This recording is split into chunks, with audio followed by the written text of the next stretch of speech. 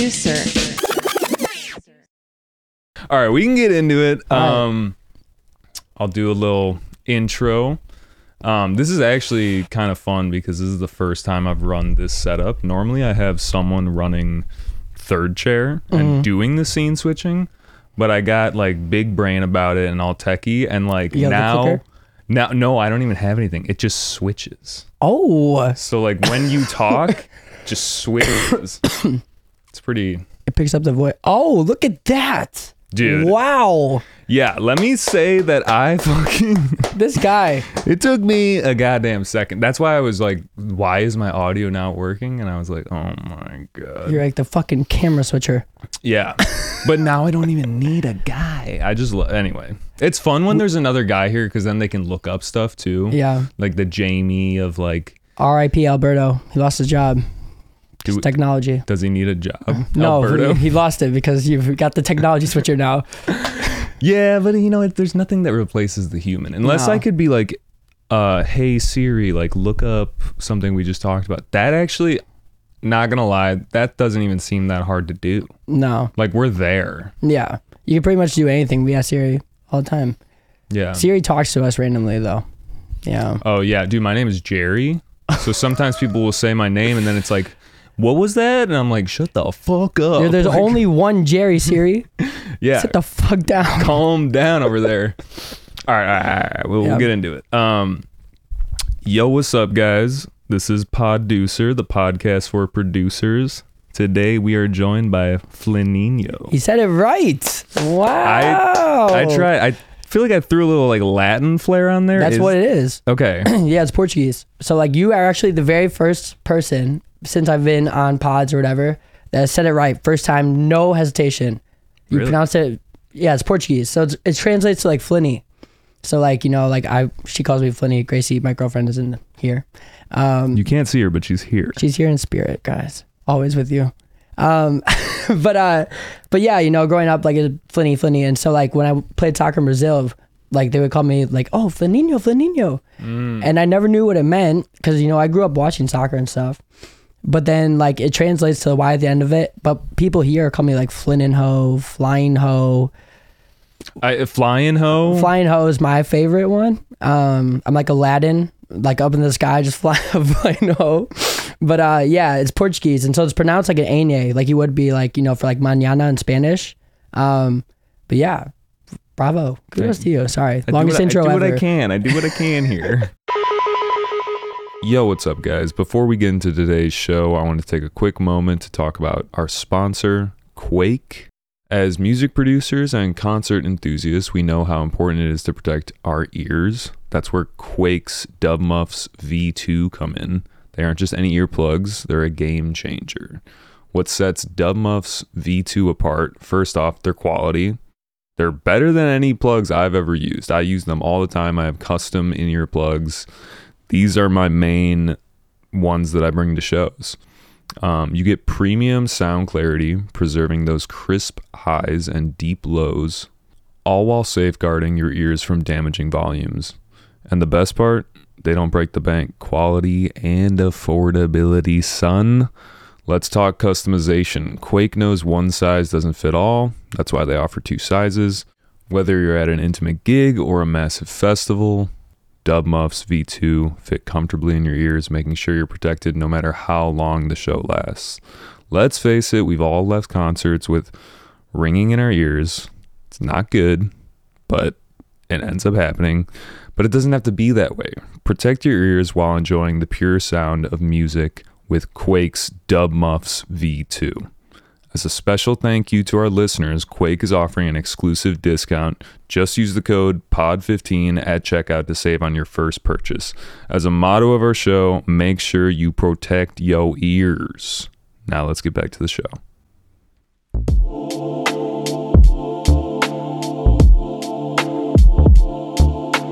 Yo, also, I know I said I was going to get back to the show, but I'm a liar. This is for the Chicago residents, or if you're from out of town, come through. We are throwing a show. It's the very first Podducer show. It is called House of Beats.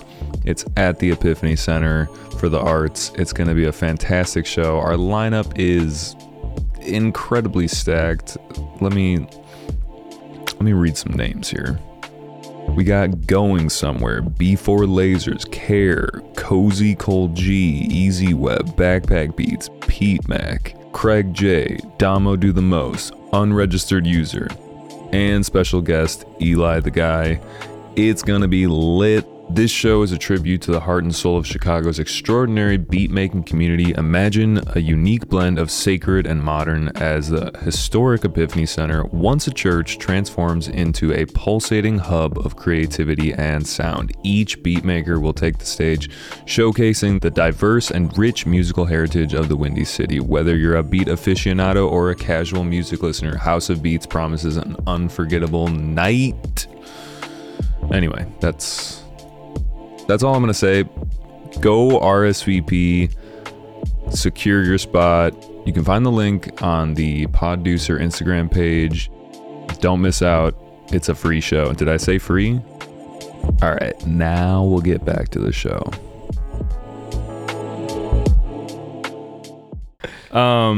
Word. Okay, cool. Well, yeah. I'm glad that we did that. And honestly, I just want to get straight into the soccer talk because that was something I wanted to ask you. Yeah. You said that you played soccer in Brazil? Brazil and Sweden. Yeah, it wasn't very long. So basically my whole goal in all of life was to be a pro soccer player or whatever. And I achieved it. I basically did a combine here. And what is a combine? So like it'd be similar to like the NFL combine, where they have all the college kids come out and basically they run them through like drills or like a session or whatever. But yeah, I was in college and going into my college career, I had D1 offers going to my senior year and they got pulled because I broke my jaw, my neck in a soccer game, and basically I was hurt. Fuck. Going to header a ball? No, I was going to slide for a ball, but then a goalie drove his knee through my face. And then, they didn't want to take a risk on a gun-shy forward. That was kind of like a risk. And meaning that like you wouldn't commit. That was the fear. Yeah, I assume. It really didn't make sense to me. But I understand, like when coaches' jobs are on the line based on who they bring in college, at least in the United States, then, it's like they can't take that risk. But yeah, it kind of shifted me to go D3, and then, I went D3 to a small school in Iowa called Loris, and I hated it. but yeah, and then so I did combines out here. I come back every weekend from Iowa, anyways, and then a scout saw me play out here in Sweden first, so I went to Sweden first and played, and I did a combine there, basically playing against like, I don't know, like 4 Swedish teams, 2 Finnish teams, and then I got picked up halfway through the tour for the second half of the season, and yeah, I did really well. And then in Brazil, ABC, I trained with when I was 16 too, and then I went there and then I got hurt again. But yeah, and I came back and played pro indoor in the States. That would be indoor. So Rocket League. Let me just say, yeah, like I played travel soccer. I played a little bit in high school.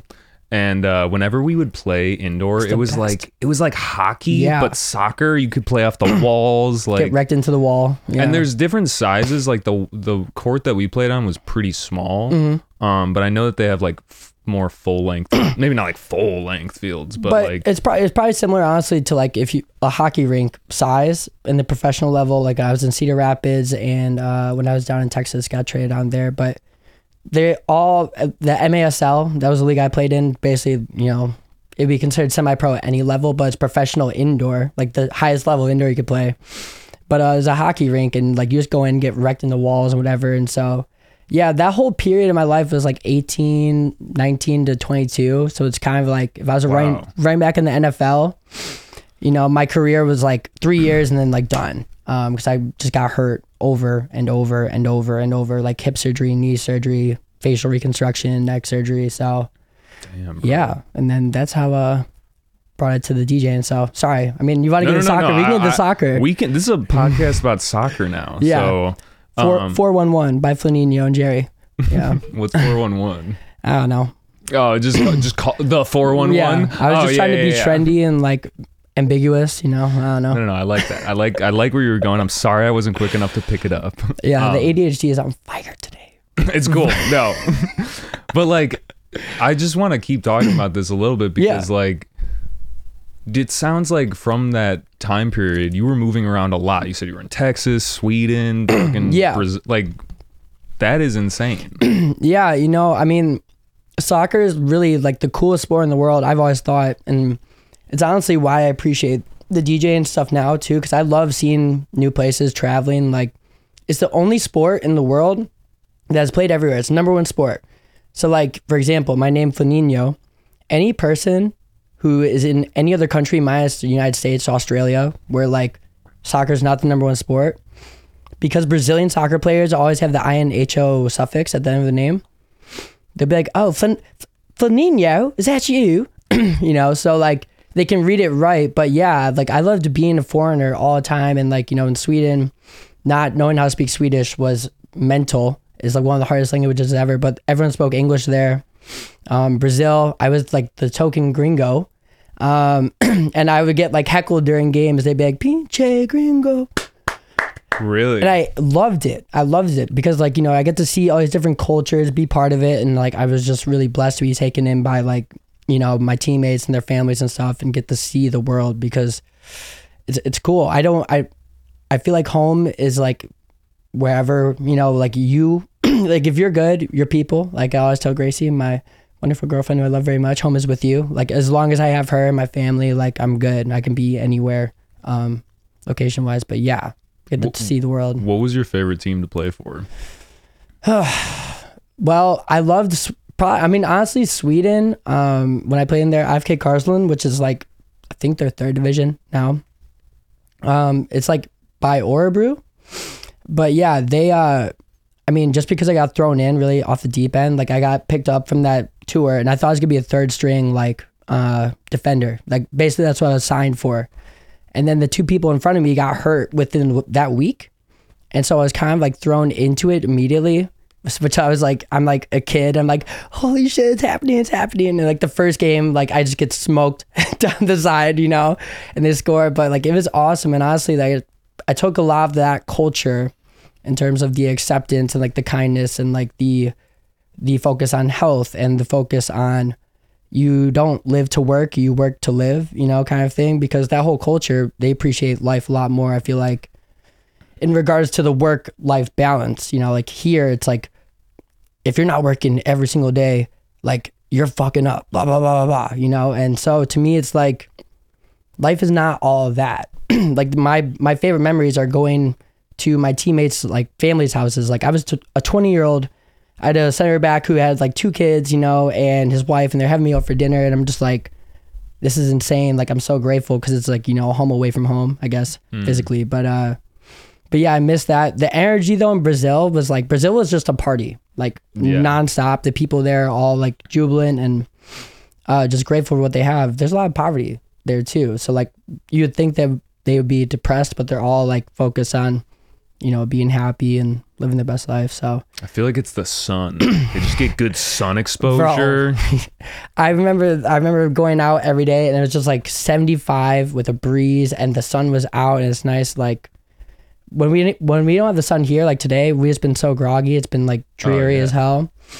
But yeah, the sun and like, you know, they just appreciate whatever they have. You know, it's not like they don't long for what they don't have, you know, like it's more a focus on like you have this moment to be here, like you're gonna make the most of it and enjoy it as much as you can, and then everything should fall into place. You know, they truly believe that if you're not happy and you're gonna go after stuff, it won't happen, you know, because you're like, you aren't focused on what's important, which is enjoying this time period you have in life. So yeah, I don't know, I would say probably Europe, but when I got pro indoor in Iowa and then traded down to the border of Texas and Mexico. Like I liked Texas, but Iowa's I title it Where Dreams Go to Die.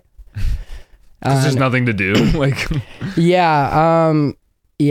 I mean, the people there are so nice. Like the Midwest, Iowa, nice. You know, like I will always appreciate the people who were always just so kind for no reason.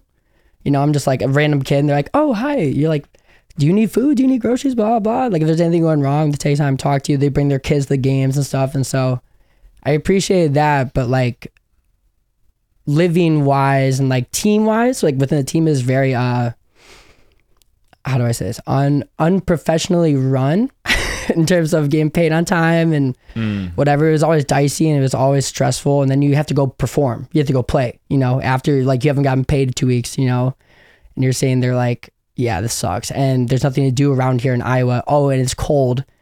And oh yeah, I'm not playing professional anymore. I'm playing pro indoor now. And so all those things kind of factor into it, but I'm grateful I got to see all those places, you know, regardless. No, it's like you lived a whole life. And I bet you that there's a ton of parallels between this and like a music production, DJ career. Like you get to travel a lot. Like you had a whole professional life before you even started doing the stuff that we're gonna talk about.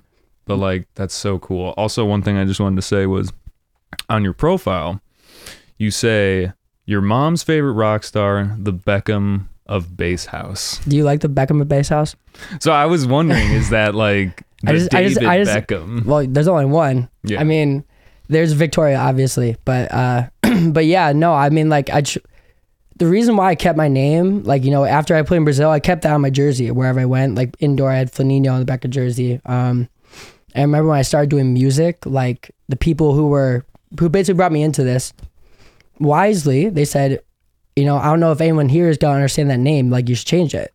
And it wasn't hate. It was like, you're right. We're in America, and it's like I get called Flying Ho, and it's like people are like, yeah, Flying Ho. Like, yeah, I know. But in my mind, you know, to me, it's like, you're right. I lived a life prior to this. I spent my whole life working for that period of time, 4 years of doing it. And so to me, it's like, I can honor it with my DJ name or whatever, and like the lessons I've, you know, learned. But yeah, I don't know. It's pretty cool stuff. That's really cool. That's so dope that you got to do that. Yeah. Clearly you're probably pretty good at soccer. Do you still play soccer? So I play against... Or football? Like you can't really call it soccer. Well, you can call it soccer here. But I play against the 8-year-olds I coach. I coach like during the week. I ball out on them. I like score hella goals on 8-year-olds and 9-year-olds, and I celebrate so hard. But no, so I coach during the week, and then on the weekend stuff, I basically run one of the feeder programs into a travel program. Being like kids' first like introduction into the sport. Like sometimes they never played, or you know, it's the first structure they've had with soccer or whatever. But yeah, like that is about as much as I can do in regards to the sport, because like player wise, when I was a player, I would run through this door. Like I literally was so competitive and so torqued about it. And so when it wasn't at that level anymore, because I tried to play like, you know, men's league or whatever after. Oh, bro, you're just like smoking. I'm seething. Yeah. I'm seething. And it's like, but then, you know, it's like, okay, coaching taught me this. It's like when 22, when my career ended, my coach who had coached me here offered me a job. I took it. That's where I am now. And like the first like 3 months, I wouldn't talk, because in my head I'm screaming when a 4-year-old is running after a ball and they like trip. And like, you know, in my head, it's like, that's your contract. That's gone. But then you remember, oh, he's 4. He doesn't even know what his legs are yet. So it kind of mellowed me out a little bit. It sounds dumb, right? But to me, when you're at that level and you're chasing that level for so long, to then see someone not going at that level when you know what it was for you, it's a really hard adjustment that really honestly just forced me to kind of like take note and just like take a step back. But as a result, I can't play a game without it being at that level, you know, just because that's how serious I took it. And I'm glad it's there and stuff, and I'll ball out on the homies, you know, whatever, like if I ever get invited and stuff. But yeah, no, it's a closed chapter.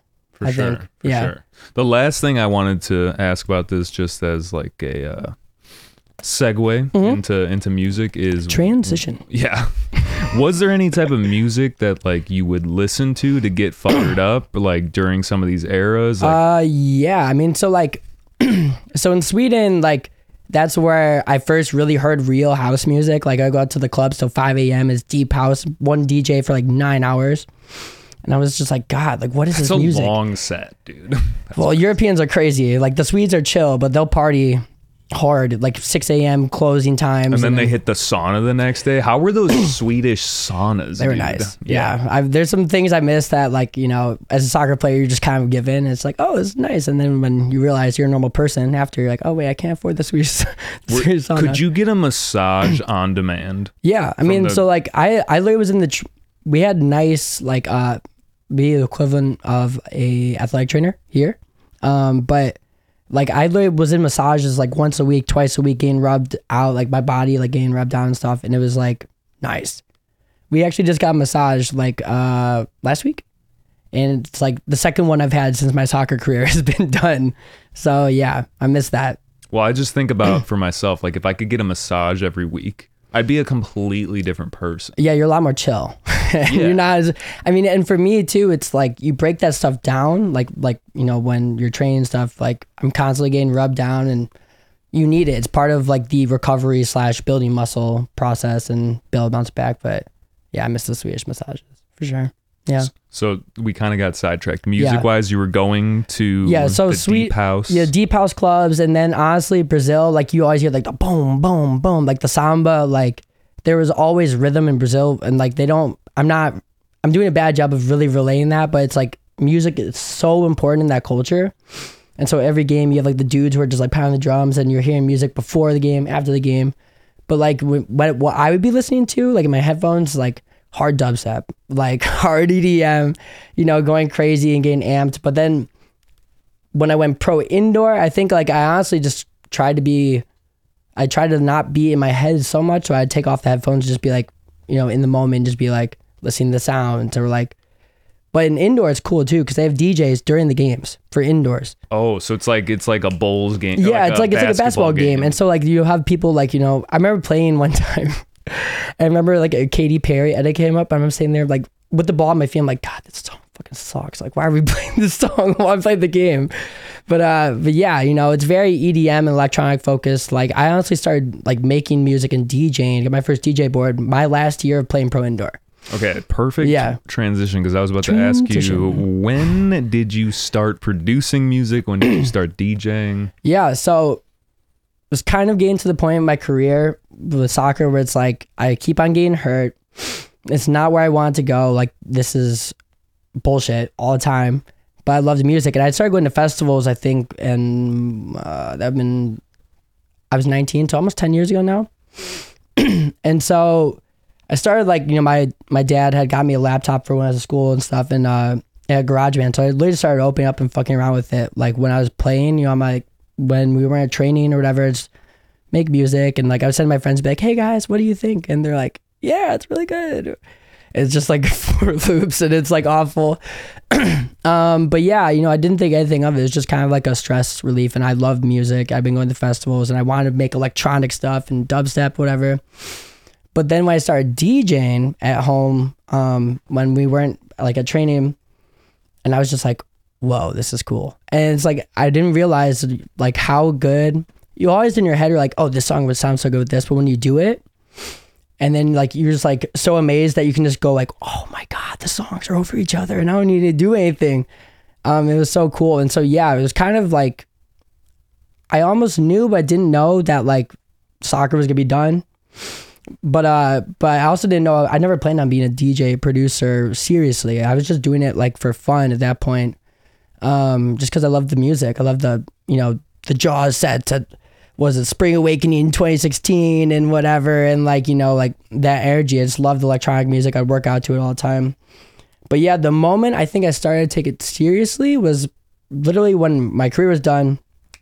I came back and, I went and saw Joyride. He was playing a Lollapalooza pre-party. So Joyride is like fun. I actually Mental. some of your songs, I'll say that like, I guess Joyride would be bass house, but it's like, it just smacks. I wanted to hit you in the face, yes. And like when Joyride came out, I remember I didn't even know what like house music was or like the name for it.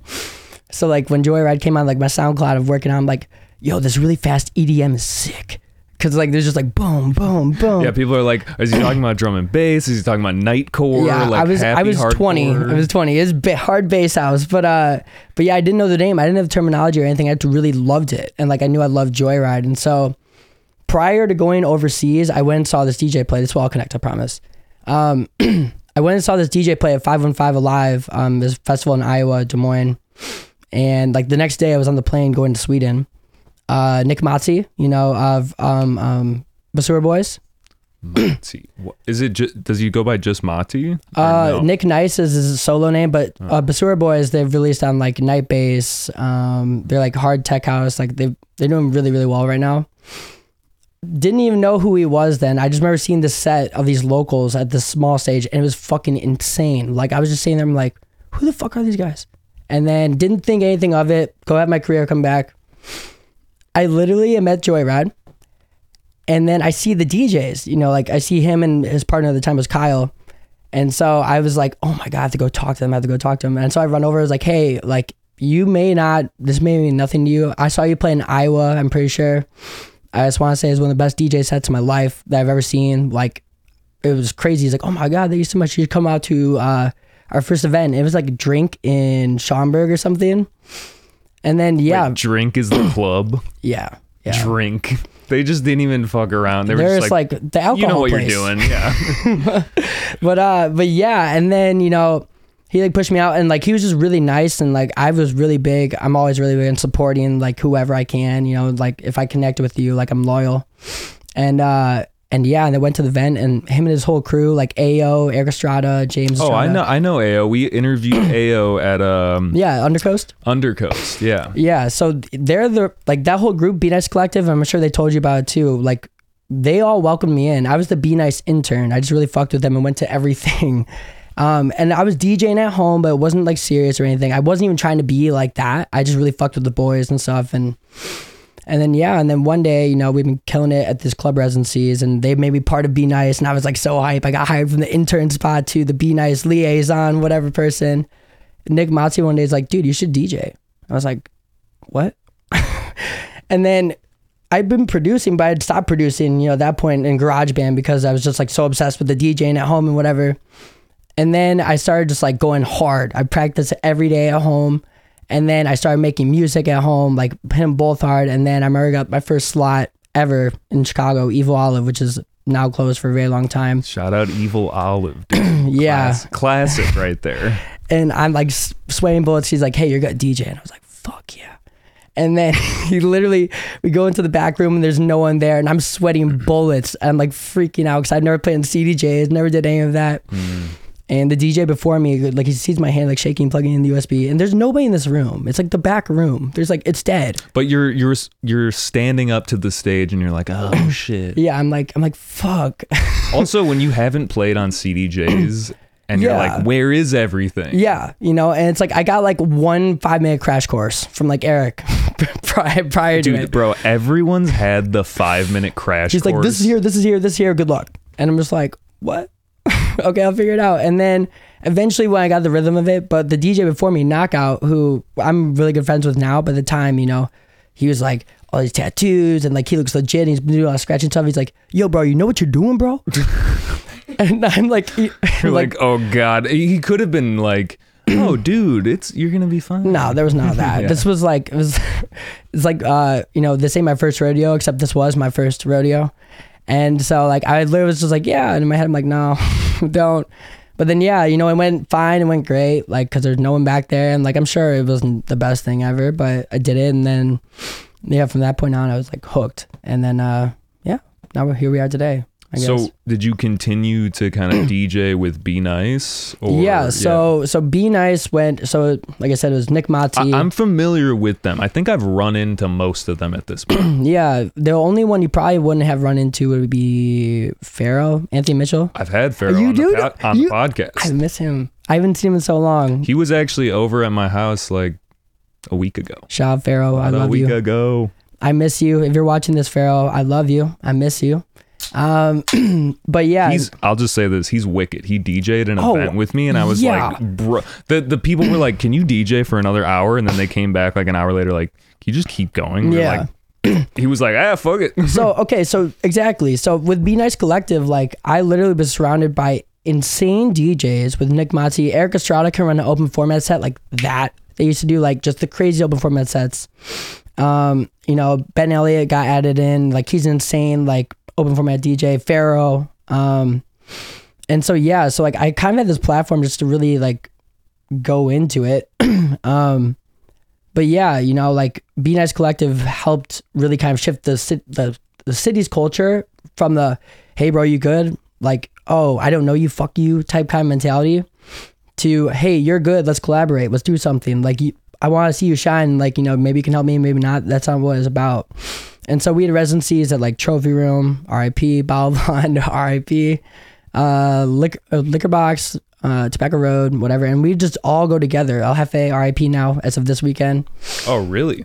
I was not familiar. Yeah, we found out when we were in Nashville. But yeah, and so we do it all together all the time. And so like it was really, I feel like I needed that kind of structure to really kind of like, okay, if I see every week that they're killing it, and I'm sitting there, I'm like, fuck, how do I get that good? And so like, you know, just keeping the level high. And then, you know, when I started producing, really like getting tips from Eric Estrada, Birthday Party and James Estrada and Nick Mazzi, like it was really helpful to have that structure set up into place, because it wasn't just about the clubs. Their whole goal is to do the same thing that they're doing now, that I'm doing now, which is to be producers. But the only pathway really quickly into the artist like show kind of network is really either through your music, which I didn't have at the time, or is through running every single club and going hard and having your name out there and finally getting a shot, you know, that was the path I took. So yeah. I mean, dude, you've played a lot of shows. I was looking at your resume, and let me just read a little bit of this. Like, performed with Cruella, Dirty Audio, Champagne Drip, Bijou, Birthday. Like, just it goes on for a long time. Festivals, North Coast, multiple times, Spring Awakening, Bollywood Electric Beach. I don't know what that is, but it sounds lit. It was North Ave Beach. Corona puts it on, and this year it was here like Cash Regard. Cash Regard. I was like one of the only local acts. I think it was like myself, Pods, and like DJ Flipside or whatever. Word. Yeah. So how have things changed from like that and like everything you've done between then? Like you just told me you were in Nashville DJing at the Barstool like place. How did that go? It went really, really well. I keep on looking over at Gracie. If you guys are wondering who I'm looking at, she's very beautiful. She looks cute. We do everything together, but yeah, I underestimated how basic some of the music taste is, and I'd been warned, right? Like there are a bunch of whites out there, bunch of people that look like us, a bunch of the Caucasians. I'm actually president of the anti-white people club. Well, I'm also like a weird breed because like I look kind of, for lack of better word, ethnic. That's not the proper word. I get what you're saying. But you look like you have a little spice to you. Yeah, there's a little spice. You can't really pinpoint what it is though. But you're just white like me. Yeah. So I underestimated that, and like I mean honestly I don't even think I underestimated it. It's just my ego was like, I'm not ripping Katy Perry firework. I'm not doing that, because like I will get pretty basic. I'm pretty vanilla. Like I like people having a good time. But the DJ before me was incredible, because he had been, you know, he does all the bar stools around the country. He's kind of showing me the ropes, and he was playing like literally songs like, but my hands up, blame. Like I'm standing there like, no, like in my head, like no, but like I should have that for that gig if I'm going to take it. And seeing how well it went off, because like you think like, oh, it's Barstool, yeah, it's Nashville, throw some country. I made a bunch of country edits of my songs with country over at Morgan Wallen. Last night we let the liquor talk. But yeah, and those went off. But like, yeah, it went really, really well. Everyone there, the energy was incredible. It was like the most lit nightlife I've seen since COVID here. Because post-COVID, everything here is just like, oh, dude, they were rocking it during COVID. I had some friends go out there. They don't fuck around out there. Those bridesmaids and all the people. They're there to have a good time. They go so hard, dude. And so, like, it was really refreshing, because, like, for a long time, Chicago hasn't been like that post-COVID, at least in, like, the nightlife show sector. It's kind of like, oh, you're not the headliner. Oh, cool, that's a good song. Oh, you can kill it. Oh, like, you're cool. I really like you. And then when the headliner goes on, who's doing way worse than whoever the local is, they'd be like, oh my God, go crazy. And so it's just kind of like weird. So it's like, it was nice to have genuine energy and people who were just like, oh my God, you did so well. And they were so kind to us, took care of us, security, bar backs, all the bottle girls, like the DJs. Like it was really, really nice and needed. My liver hurts. But yeah, the one shot tequila, man, I don't do tequila, and it just fucked up the whole night. Yeah, so. You're coming over. I'm like, I got tequila and beers, and I was like, hell yeah, brother. But yeah, so that was really, really good, and yeah, I can't remember what else you asked. Well, I was just wondering, kind of like, you know, what it all looks like in between. Oh, okay. But also like, you know. Not to go on that for too long, but like kind of what does the schedule look like now with DJing? Like, is it mostly Chicago stuff? Is there a tour happening?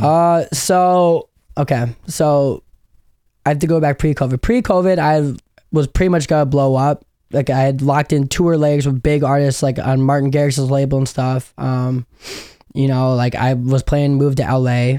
And then obviously COVID happened, and then all of that kind of died. And like at that point, I was like a resident at every single club here, was playing the shows, releasing music, like not as regularly as I am now, but like enough. And then over COVID, I kind of shifted it. Like, okay, my goal is to like, I've done everything here that I can do, you know, minus play Lala at this point. So my goal is to get out of there. So how do I do that? It's like through the music and through like having these shows and having my set be memorable and connecting with the fan base that's here. Because there's a fan base of loyal Chicago people who want to rage with local artists. They just don't know who they are. And that's not their fault. It's like a lot of the people who used to gatekeep a little bit. Luckily, a lot of that's changing now. But yeah, so my focus used to be the clubs because that was the only pathway into these shows at like Prism, Soundbar, Concord. But the only way to stay there was through the music. So I really started taking the music seriously.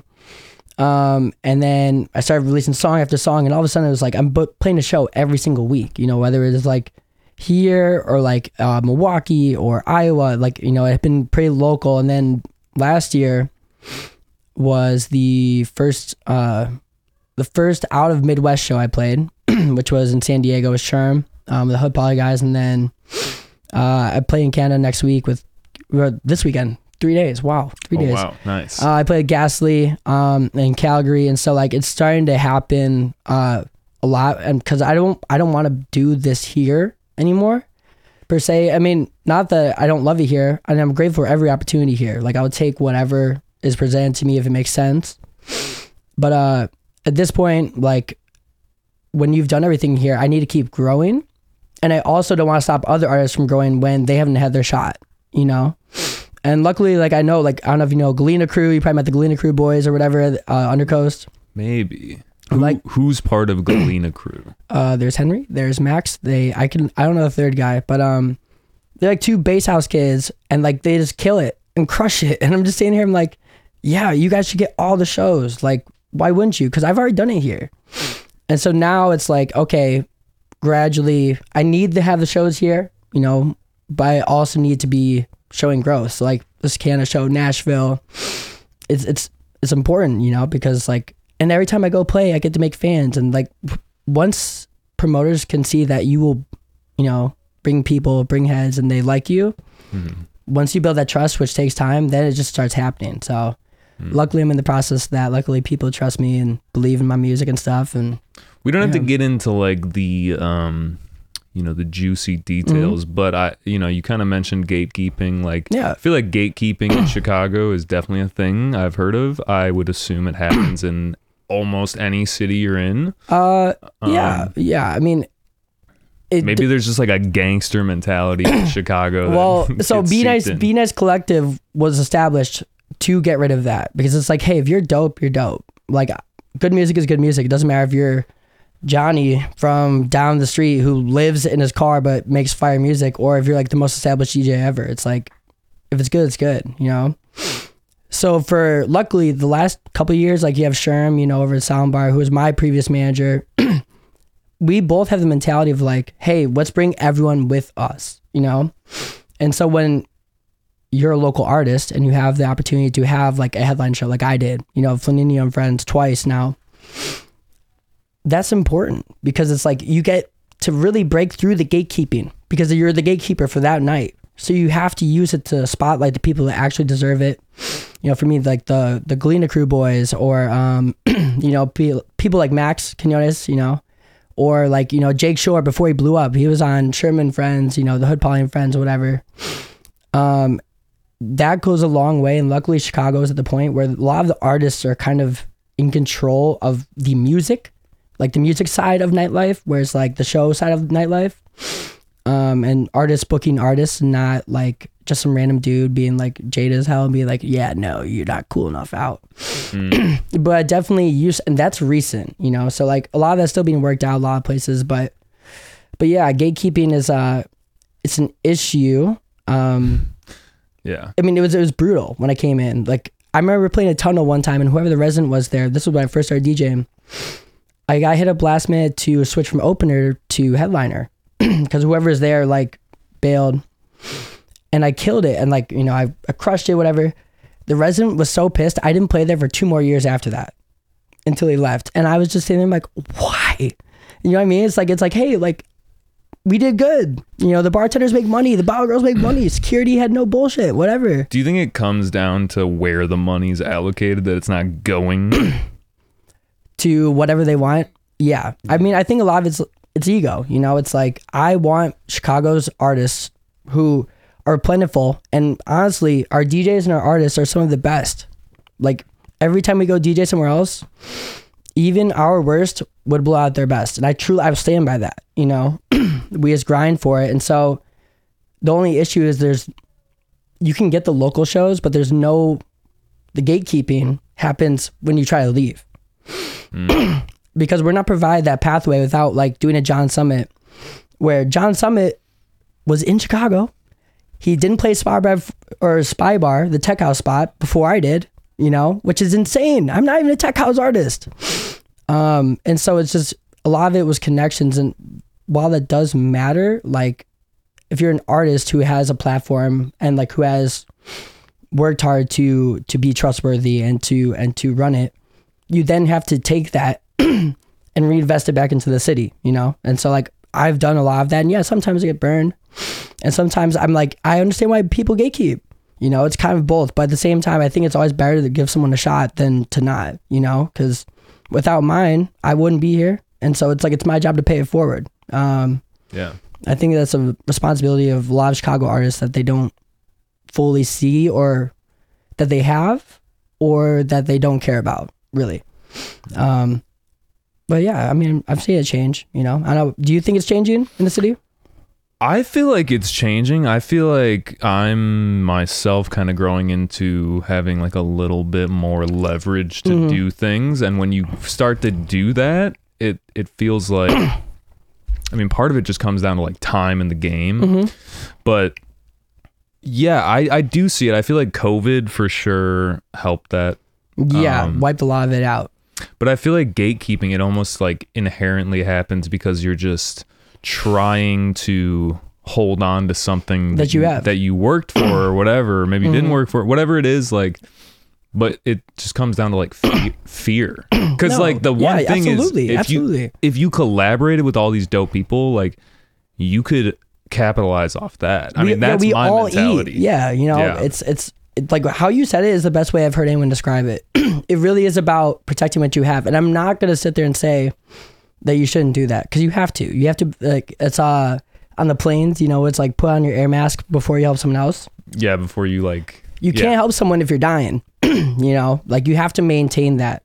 So it really is striking a balance. What I found is like, you know, it's like if I feel like I'm falling behind because I'm giving a lot of attention to the artists who need it, you know, like who are asking for my help or who I'm plugging in, I have no problem doing that. But then I feel like I'm not getting that, then I just like take a step back and just focus on me, you know, and just like get myself to that level I need to be at. And when I mean, it's kind of weird, you know, it's like you benefit from both, but also both are destructive, you know, where it's like... Some people could take advantage of you though, you know what I mean? Yeah, but at the end of the day, like, if someone takes advantage of me, how are they going to take advantage of me? Of a gig? Or my care, you know? I like... Okay. And I always try to think about the long term, where it's like if someone fucks you over, you have a lot of friends. I mean, not to say you're just going to go tattle on this person, but like if someone comes and asks you for a rec that they're gonna book this guy or something. You're like, I don't know, man. He was kind of shady to me. Like that speaks volumes. So yeah, I mean, and like honestly, I just try to be very forthright with whoever I'm working with. Like, you know, like all the young DJs that Gracie and I were called mom and dad, because you know we ushered a lot of them in and gave really like we focused on like this is the reality of it. This is how you don't fuck it up. And when they were slipping, it's like, dude, you're not doing this. I need you to do this. My name is on the line too. And if they don't respect that, okay, no hard feelings. I have to protect myself. Let me know if I can help any other way. That's not DJing, you know? But at the end of the day, it's like, I don't know. I think the leverage that I have over myself is the only leverage that matters. Like I only give my power away. No one has it already. You know what I mean? Like I choose to give it out. And so like, I don't know. I think to me, it's like, I can't take it personally. You know, if someone in that moment decides to do the wrong thing and fucks it up for me, because okay, that's just how it went. Like people are at different places in their life all the time, but I have to keep moving forward, you know? And you know, if they come around at that point in time, like later down the road or whatever, like that's cool. Like I will prove it to me. I'll welcome it back with open arms. I truly am like that. But like to me, no one else has an influence over my shit other than me. At the end of the day, who I choose to give, you know, my time to, why I give it to. Because yeah, I mean, that's the whole reason why I started DJing over soccer, dude. Soccer, I scored literally professionally. Scored 2, we lost 3-2. Mental. I'm like sitting there, I'm like, how do we lose? I did everything right. But like I didn't control as much as I could. Like with DJing, making the cover art and make my music, like I control how well I'm doing, how shitty I'm doing. It's on me, you know? And so I think like when you have it that real, like I don't make excuses. If I have a bad set, I don't blame, oh yeah, well this was weird or whatever. It's like, no, I didn't come prepared, you know? Or when I crush it, I say, yeah, I crushed it because I worked for it, you know? And so I don't know. I don't think a lot of people can really fuck you over if you are living very honest with yourself and you're very cognizant of, yeah, that wasn't the best night, but we did what we needed to do, blah, blah. You know, like being real. And I think I have been, for better or worse. It has come back to burn me where I'm like, yeah, you know, like I'm in a weird place, whatever. Like, cool, we're moving on. But I mean, that's my obligation. That's our obligation. That's okay, you know? Yeah, I feel like that's a really mature way to think about it. And I can't help but think like you might have developed a little bit of that from the soccer days. I don't know. I mean, I always tell whoever I meet, you know, like if like I get to know them, like how you are with me, like I would not be a successful artist at all, or even have a chance at doing this if I wasn't a failed soccer player first. I mean, flat out. Like, yeah, I played professionally, and yeah, I achieved my dream. I was gonna say, it doesn't really feel failed. But think about this: I wasn't Ronaldo, I wasn't Beckham, and in my head, that's the only level I wanted to be at. And so, like, you know, I'm 22, and I'm sitting there, I'm like, I failed. Obviously, I didn't. I achieved my dream. It just wasn't as how I envisioned it. But at the end of the day, yeah, I made a lot of mistakes in that. Like, I had to grind every single day to be just as good as people who didn't even have to try with soccer. Because they were just like innately skilled. And like I was skilled enough, but like the moment I started working for it is the moment I actually got good. And it didn't come naturally to me like that.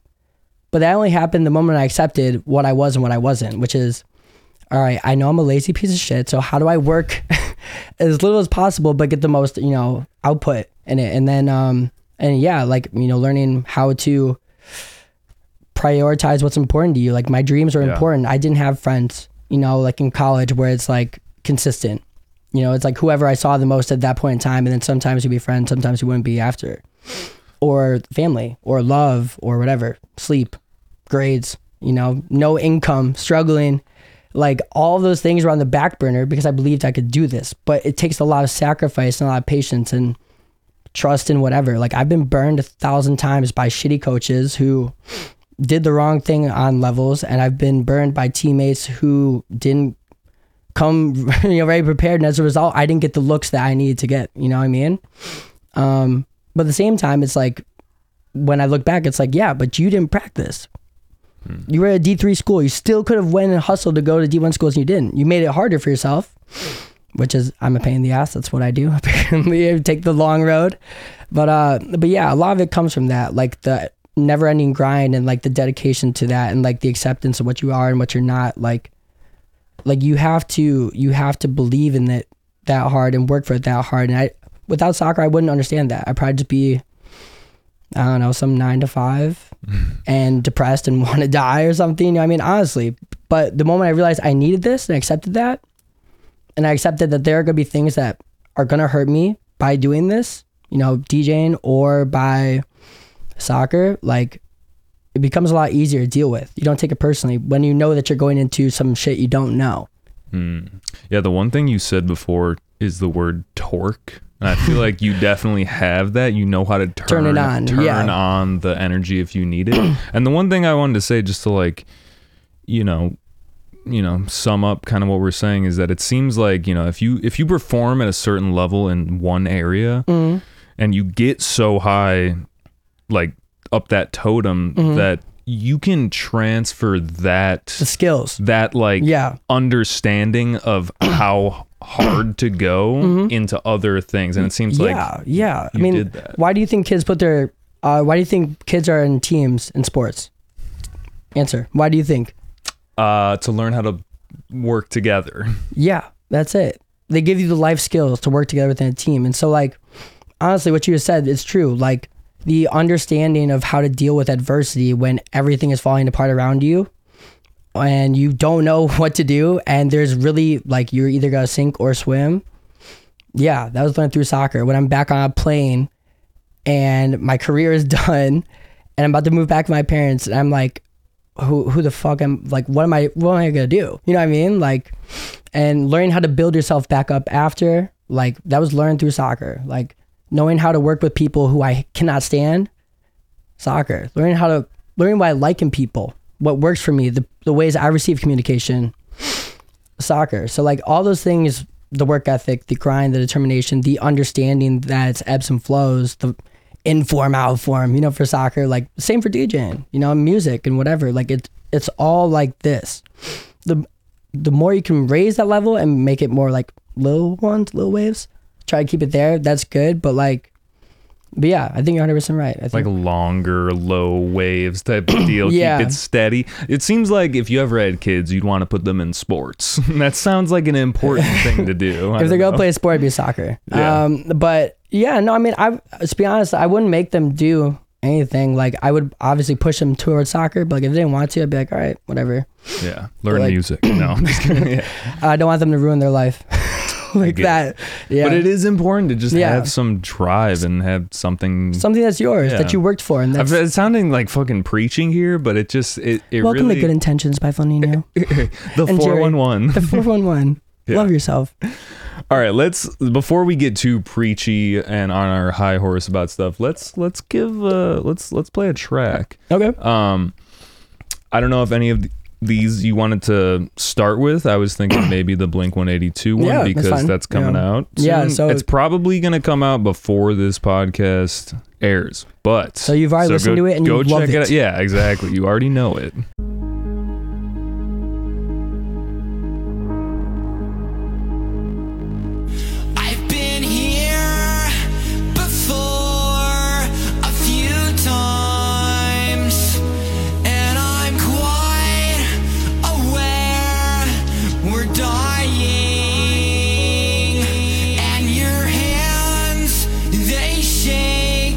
With goodbyes,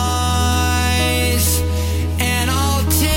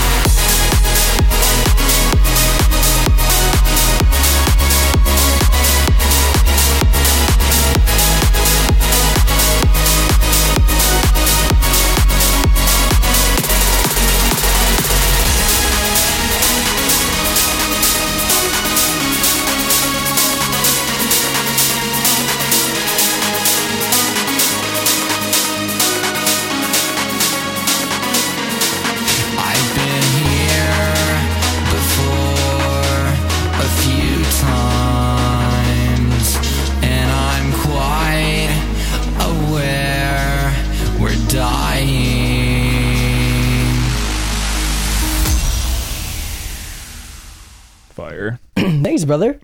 Dude, yeah, let's get into it. Why Blink-182? Are you a big Blink fan? I am a sad boy, big Blink, pop punk. That was all like, I mean, I still listen to it now, but this song in particular, I would sing to Gracie all the time in the car, and we'd be balling together because we love each other so much. And I don't know, she knows like this is gonna sound cheesy, so don't roast me. But yeah, I've never had someone to sing this song to, and I always love the song, and so I just start belting out to her in the car, and then she's crying, I'm crying, but then yeah, you know, it's like I love Blink-182. I wouldn't remix, like whenever I do remixes, it's like I want to do songs that I like and that I can bring something to, but ones that haven't been done really. So like All the Small Things, that's a song that everyone knows. And yeah, if I was going to be on TikTok and trendy, this song would be 3 minutes shorter, which it probably should be at this point. And 30 seconds. Well, yeah, I mean, and honestly, that's why I play at the end of my sets, because in today's era, like this generation of raver or listener, their attention span is like this, you know? And I found that playing in my sets. Like I play at the beginning of my set, the end of my set, the middle of my set, testing out. And it hits best at the end when it's just like I'm leaving, I'm like peace, and then you know people are belting out, and I've had a good set. But it's so long. And one of the things I try to do with remixes, I try to really respect the original as much as I can. So like some DJs like on remixes will take out like the part that everyone, you know, the part of the song like everyone goes crazy, like in the yeah it's like dun dun dun dun dun dun dun dun. Dude, I hear it so much. Yeah, like, but they're all waiting for that part, you know. So if you're gonna remix something, like everyone probably knows the song. If they don't know it, like by a name, once they hear it, they'll know the song. And so like when I've done Evanescence or this one, or whatever, it's like, how do I take that original, and add my own flavor to it while still keeping like the essence of what they're singing. So like in the other one, it's very like pop punk, like fast, and it's like high school kind of like vibe, who's in love. And I was like, all right, how do we mature that? And how do we like have this dude pouring his heart out like how he is, but into an adult, you know, I'm making it deeper. It's like the chords at the end, you know, it's like you contrast it with the hard part, which is mainly my section. And then we got lucky, and we had it kind of be that for the second drop, and I was like, this doesn't work. Like it doesn't work for both. And I was like, wow, what if you go like melodic? And he's incredible at doing like all the melodic breaks like that. And so yeah, so we ended the melodic, and like people are waiting for that, you know. Even if I've been playing a whole bass house set, like I know that's how it's supposed to end, and you probably do too, you know. Where it feels like it has that release because you feel those chords and you're like, yeah. You're like fucking finally 5 minutes later, let's go. And so yeah, I mean, like it's a real song, you know, as opposed to a lot of electronic music in general. It's like, you know, I've listened to radio edit. Like this has what, radio edit? Yeah, master radio edit. This wouldn't play on the radio because it's too long, you know. But like the extended with like the intro and the outro is like 6 minutes long. Because it's an actual song with 2 different drops and big breaks and big whatever, which is how probably, when did you come into EDM and like that kind of stuff? Yeah, I mean, I started listening to like UKF in high school, so I was like 10. Okay, yeah. So like around the same era when songs were still songs, and you had the big breaks, and you're at the festivals with the big chords and like whatever. Like my favorite moments and memories of EDM was like those big Jaws, like saw chords where it's like, no, and the lights in your, everyone's like, going crazy. So I try to emulate that here. Like I always joke about like a lot of the remixes I do. They're all songs that I love.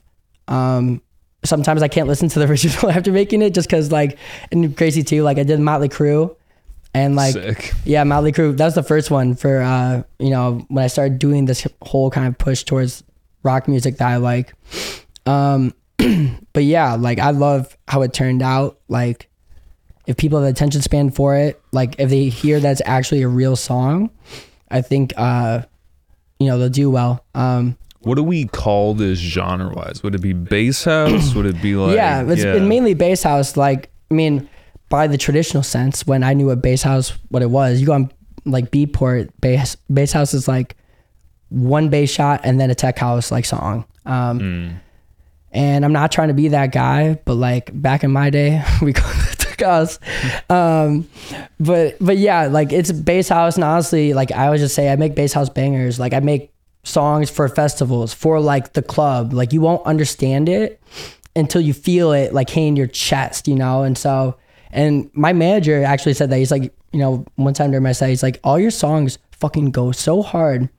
And I didn't understand it until literally now. Like your songs are built for these rooms and these big arenas and stuff. And so, and that's where I project myself going. So I got to make the shit, you know, to match it. And yeah. How do you feel about like when you're producing something in your room and you're trying to translate that to the final destination of like it being in a big room? I mean, well, I mean, no one's ever asked me that before. So that's actually really cool. Well, let's see. So, I mean, I make a lot of my music, honestly, just on my laptop, like sitting on the couch in my bedroom or, you know, wherever. Like I'm sitting there. What do you use? Logic. Not GarageBand anymore? I upgraded to the kick-ass GarageBand. And let me tell you, any producers out there who make electronic music, if you're really patient and you want to make your life harder, go to Logic Pro. I'm in too deep. I refuse to learn something new at Ableton. Everyone's like, why don't you get Ableton, bro? Why don't you get it's so much easier? I'm like, yeah, it is easier. But I said before, I like to make things harder for myself. And so, yeah, like I wouldn't say it's like easier. I feel like Ableton looks like daunting. It does. It looks like a gray confusing. Graveyard of death and sadness. It really does. Yeah. But no, so like Logic was built originally for like live music. So like it's incredible at like processing like vocals and guitars, like real guitars and drums. Why I said electronic producers, it's very easy to get into. Like you just drag and drop a sample, boom, it comes out. It sounds where it's like Logic, even though it's gotten a lot better since I've been in it, is not fully built for the electronic music, which like is so easy in Ableton. You're just like boop, and then you're just like boop, drag something. Where it's like I have to click 10 buttons to do the same thing for whatever, which is fine. You know, at this point I'm pretty like fluent with it. But yeah, Logic. So like for those chords, for example, like that's where Logic kicks ass, where it's like it sounds good. Like on that's stock, you know, like stock synthesizers and pianos and basses. But yeah. But you produce predominantly like laptop. Yeah, laptop and like headphones. Headphones, yep. If she's not there, if Gracie's not there, I will put on the computer speakers. But I'm always envisioning like when I DJ, right? Like the moments that the room is going crazy and like I'm imagining like CO2 cannons and like, you know, fireworks on the flames. Like I'm always making my music like I'm playing it there. I mean, and I think you could probably tell that because like it's like real intense, you know. It sounds like festival music. Yeah. And so like it's built for that stage, you know, because that's where I plan on being. That's where I'm going. Like that's the whole point I do this, you know. And like what I loved most about EDM, I didn't understand EDM until I went and saw it live. And I was like, oh shit. I think that's how a lot of people are, that they just like, they have a preconceived notion, like all the these robot fucking music. Ravers. Yeah. All right. You listen to Optimus Prime, like robot Decepticon dubstep, bitch. Exactly. And then you go, and I mean, there are people that are like that. Yeah. That are like kind of dead. Like they've taken too many drugs, whatever. Yeah. But like, there's a lot of really good. Well, I love EDM solely because of how it made me feel. Like I'm a social person, but I would not say I fit in with any group. Like I was always a circle peg in a square hole. Like I fit, but I'm not getting everything I need all the time. And so sometimes you can feel really like, I don't know, incomplete a little bit sometimes, or like you're not understood. And what EDM was like, I'm just in the crowd jamming. They're like, yo, what's up, bro? Nice shirt.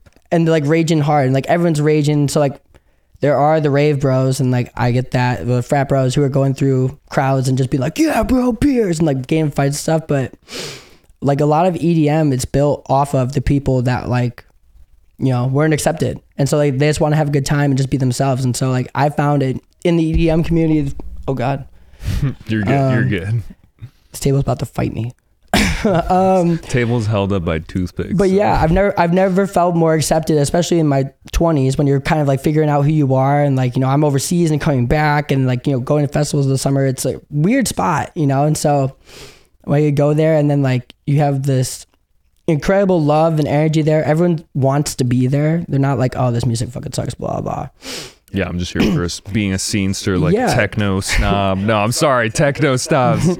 Nothing We love against you. But like, that's what's cool about it. There's a place for everyone there. And so like, you know, I make music because I want people to feel what I felt, you know, which is whether you're gay, straight, black, white, alien, whatever, like during my set, outside of that hour, nothing else matters except what's right here, and you're accepted if you want to be here, and if you don't want to be here, okay, cool. But yeah, and then I remember it's like people being nice at these festivals for no reason. I'm like, what is wrong with these people? Like, why are they so nice? Cause festivals just have like Midwest charm somehow. yeah, it's like it's all no like matter where you go. It's all like the Iowa old super was a superstore lady, you know, whatever, like a super Target, being like, oh, hi, hon, you have fun, everything okay? Like, oh my god, yes, I did, thank you. Like that's the energy, and like it was very foreign because I was not used to getting that back. And then when you hear the music hit in your chest, like the sub and like the visuals all at once, I was just like, yeah, this is like it. Like that's.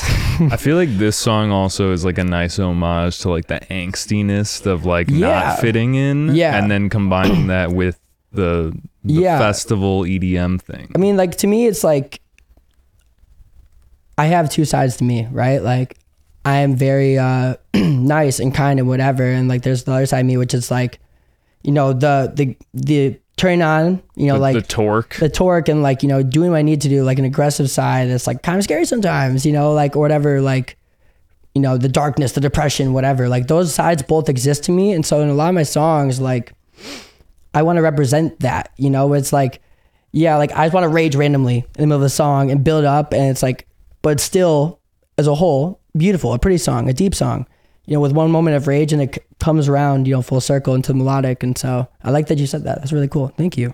Yeah, dude, it is super cool. I'm curious what like kind of the future game plan for FLYNNINHO is, both like logistically planning and getting different spots at different shows. Yeah. And then also sound palette wise, like, are we going to stick to this? I mean, I know you have, you know, like this Ex Medias release, which is basically dubstep I was listening to. Yeah. And we can talk about Ex Medias as well. Yeah, whatever you want. But like, you know, like, what's the plan? Yeah, what's the plan? So the plan for me really is like, I'm not the local DJ. I'm an artist, you know. And really like I've lucked out that like a lot of the city sees me that way now too. It's kind of hard when you come up here and they see you. They always remember you as like that little boy who was DJing his first gig or whatever. But yeah, I mean the focus is through the music, and so like once I'm not playing every club, because I'm not playing every club anymore, I'm like making a lot more music. I'm focusing on the shows, and you know, just really harnessing in on like my brand, which is like, you know, or branding wise anyways, the look. I don't care about the brand stuff, but it's all in black and white, and you know, staying true to that. I noticed the black and white. Yeah. I noticed, what was the intention? But you just like the black and white? I fuck with it. I like the black and white. Go to his Instagram, you'll see. Yeah, it's all black and white with dashes of red. Same Punk, who he made like the first like bass house rock remix I heard. During the first ever show I played as an artist with Valentino Concord, and I played the Nirvana. She opened up behind you. It's okay. Get in there. Yeah. I was playing at Concord, and I remember like I was like killing it, but I was told like, hey, don't go too hard, you know, because you're the opener, blah blah. And I was like new, so I was just like, okay. And then I accidentally played the Nirvana remix that you had. It goes hard, and the room went fucking ballistic. And I was like, wait, and I didn't even know I had that song in there. So it's kind of like there's a lot that goes back in there. Like what? I don't know how I got there, whatever. But I played it and I was like, oh my God, like that's what I like. Like I like rock music. Like I like the bangers, and I love bass house, you know? So for a while it's been that. And honestly, like I'm going to be staying with that, you know, intermittently now. The main focus I think now is like, you know, there's the two sides, like the rock side or whatever, but there's also the EDM side. So like, I like the melodic, I like the hard, and I think that balance is always really hard to strike. So I think this year I'm really gonna start, you know, just really going for the melodic into the hard, keeping the hard drops. I want to rage. I want to rage always. Then it's bass house forever until it's not. But yeah, but like really harnessing in on like I want you to cry. I want you to rage. Because I remember going to festivals and like these beautiful songs with these wicked drops, and I'm just headbanging, and all of a sudden I'm crying and I don't know what's going on. Like, I love that. And I feel like a lot of EDM has lost that.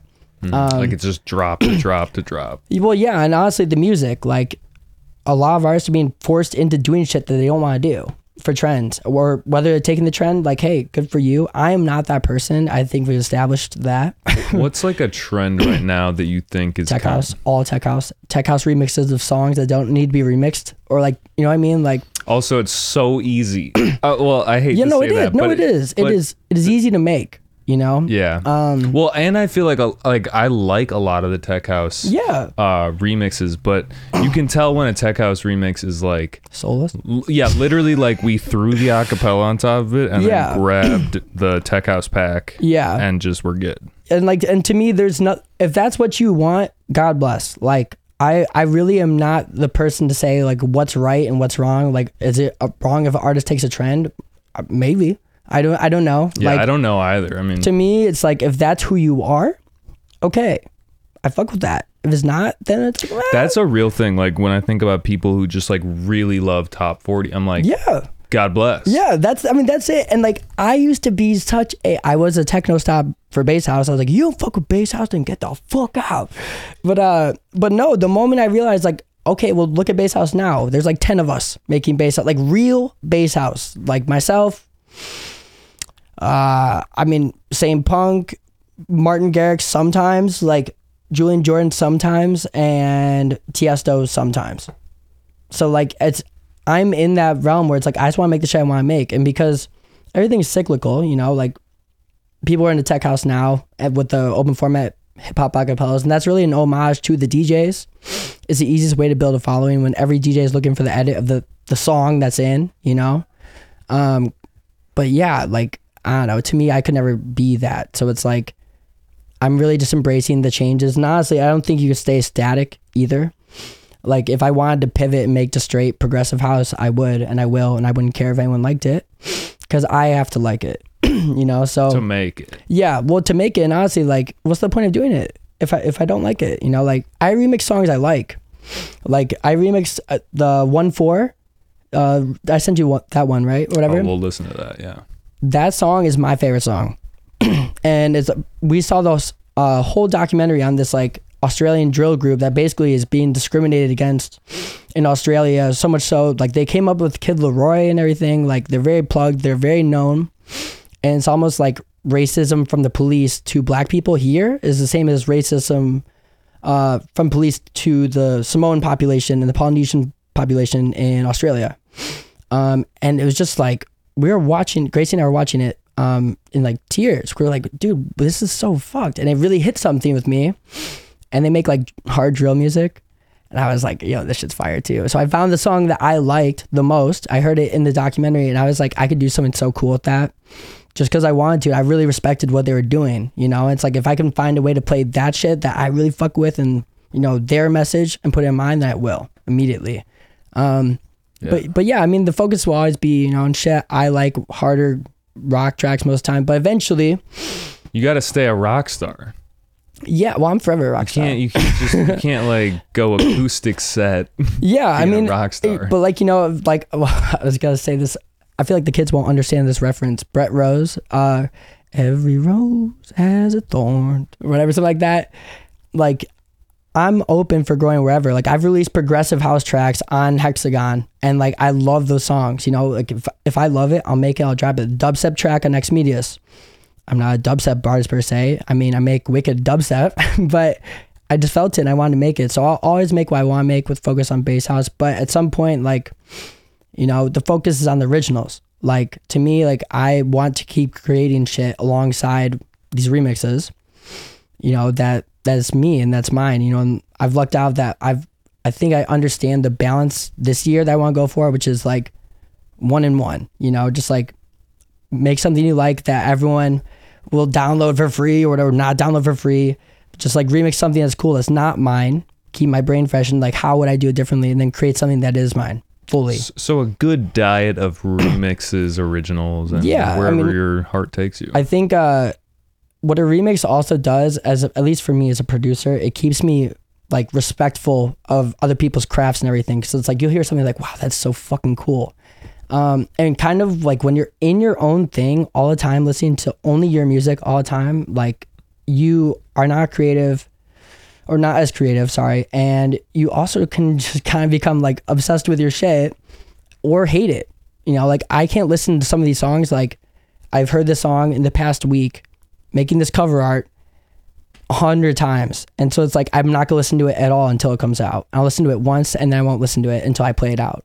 And that's to protect me from that. But yeah, I'm healthy dive of both, I think, just because I make really good, you know, music and like, it's mine. So at the end of the day, as long as I fuck with it, I don't care. You know, like I hope other people fuck with it. And if it does, like, I'm really glad. If it doesn't, then okay, it's cool. Yeah. Yeah. I feel that, man. I feel like that's the thing that all the execs and stuff are like, you got to just keep making that stuff that's going to make us money. Well, like, yeah, and that's their job. Like to me, like this remix right here, like my beautiful girlfriend Gracie, our third chair, she's Samoan. You know, and so like it hit home really, really hard, like for her especially, and like to me it's like I love her, and it's like she's connecting with like her heritage of being Samoan and like connecting like that. I'm sitting there like, if that was like our kids, like I would be like gutted and destroyed. And so the best way I can show like love and respect to that is through my music, you know? So it's like, yeah, bring it into the FLYNNINHO world. It's like, hey, I hear you guys, I'm about to play your shit my way, but just like, you know that it's like, it's going somewhere. Like to me, that's how music can be transformative. And like when you hear a banger song, Jack Harlow Lovin' On Me, for example, every DJ will remix that because people like it and they connect with it. And so all they're doing is like, yeah, like I see you, Jack, you know, whatever. And so I think it's when I can do it for things that are meaningful to me like that, and like something like this, like no one here will know who 1-4 is unless you're like a drill god. Well, actually, shout out to Southside Chicago Drill. There we go. They would know. From what I heard from this one, it's like more the UK drill, which was influenced by Chicago drill. Yeah, and like I didn't even know. I knew drill had started here, but not like I didn't know that then the UK and Australia took it to like their drill and make it theirs, because I don't know. I mean, like I grew up in Chicago in the suburbs and stuff, but like I knew rap and like juke and like, you know, I was like house music. But when you see this, like, oh, I have a connection to this too. Like I'm from the city that literally was like drill. Here you go, send it out. It's kind of cool. It becomes like a thing that's like a moment of time and memory, and you know, it kind of comes full circle. Yeah. And it's like, wow, we are on the preachy talk today. I feel yeah, I'm in a good mood, guys. So let's run this one. Yeah.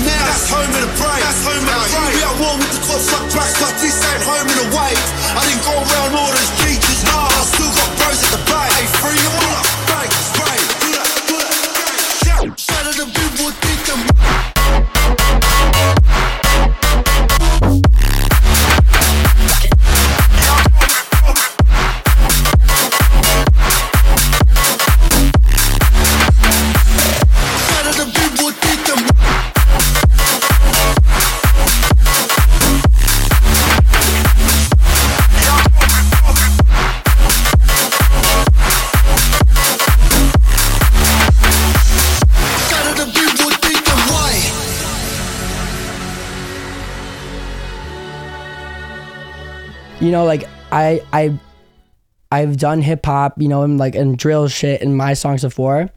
But like the drill, like I took those drums on the original and like, you know, reworked them. And like, yeah, I'm the rock star, but I'm also like, I want to be a rap star too, or a drill star, you know, just like it's an energy thing, you know? And so like, to me, it's like, oh, I thought he's a rock star. Like it doesn't fit within the brand that he's doing a drill song. Like, no, it's just fucking good music. And, like we were talking about trends earlier. I think when trends are really cool is when you can take that and make it work for you in your way that's different. Okay. So like in bass music right now, in last year, like the build-up comes and it's about to go to drop. They drop the drums. It's like, for me, it's like dun, dun, dun, late dun, drop dun, action. Dun, dun, dun, dun. Yeah, like that's a trend. Then you bring in the hats. Yeah, like that's a trend. And I've done that before in songs. That's been around forever, but it's like everywhere now, in every genre now.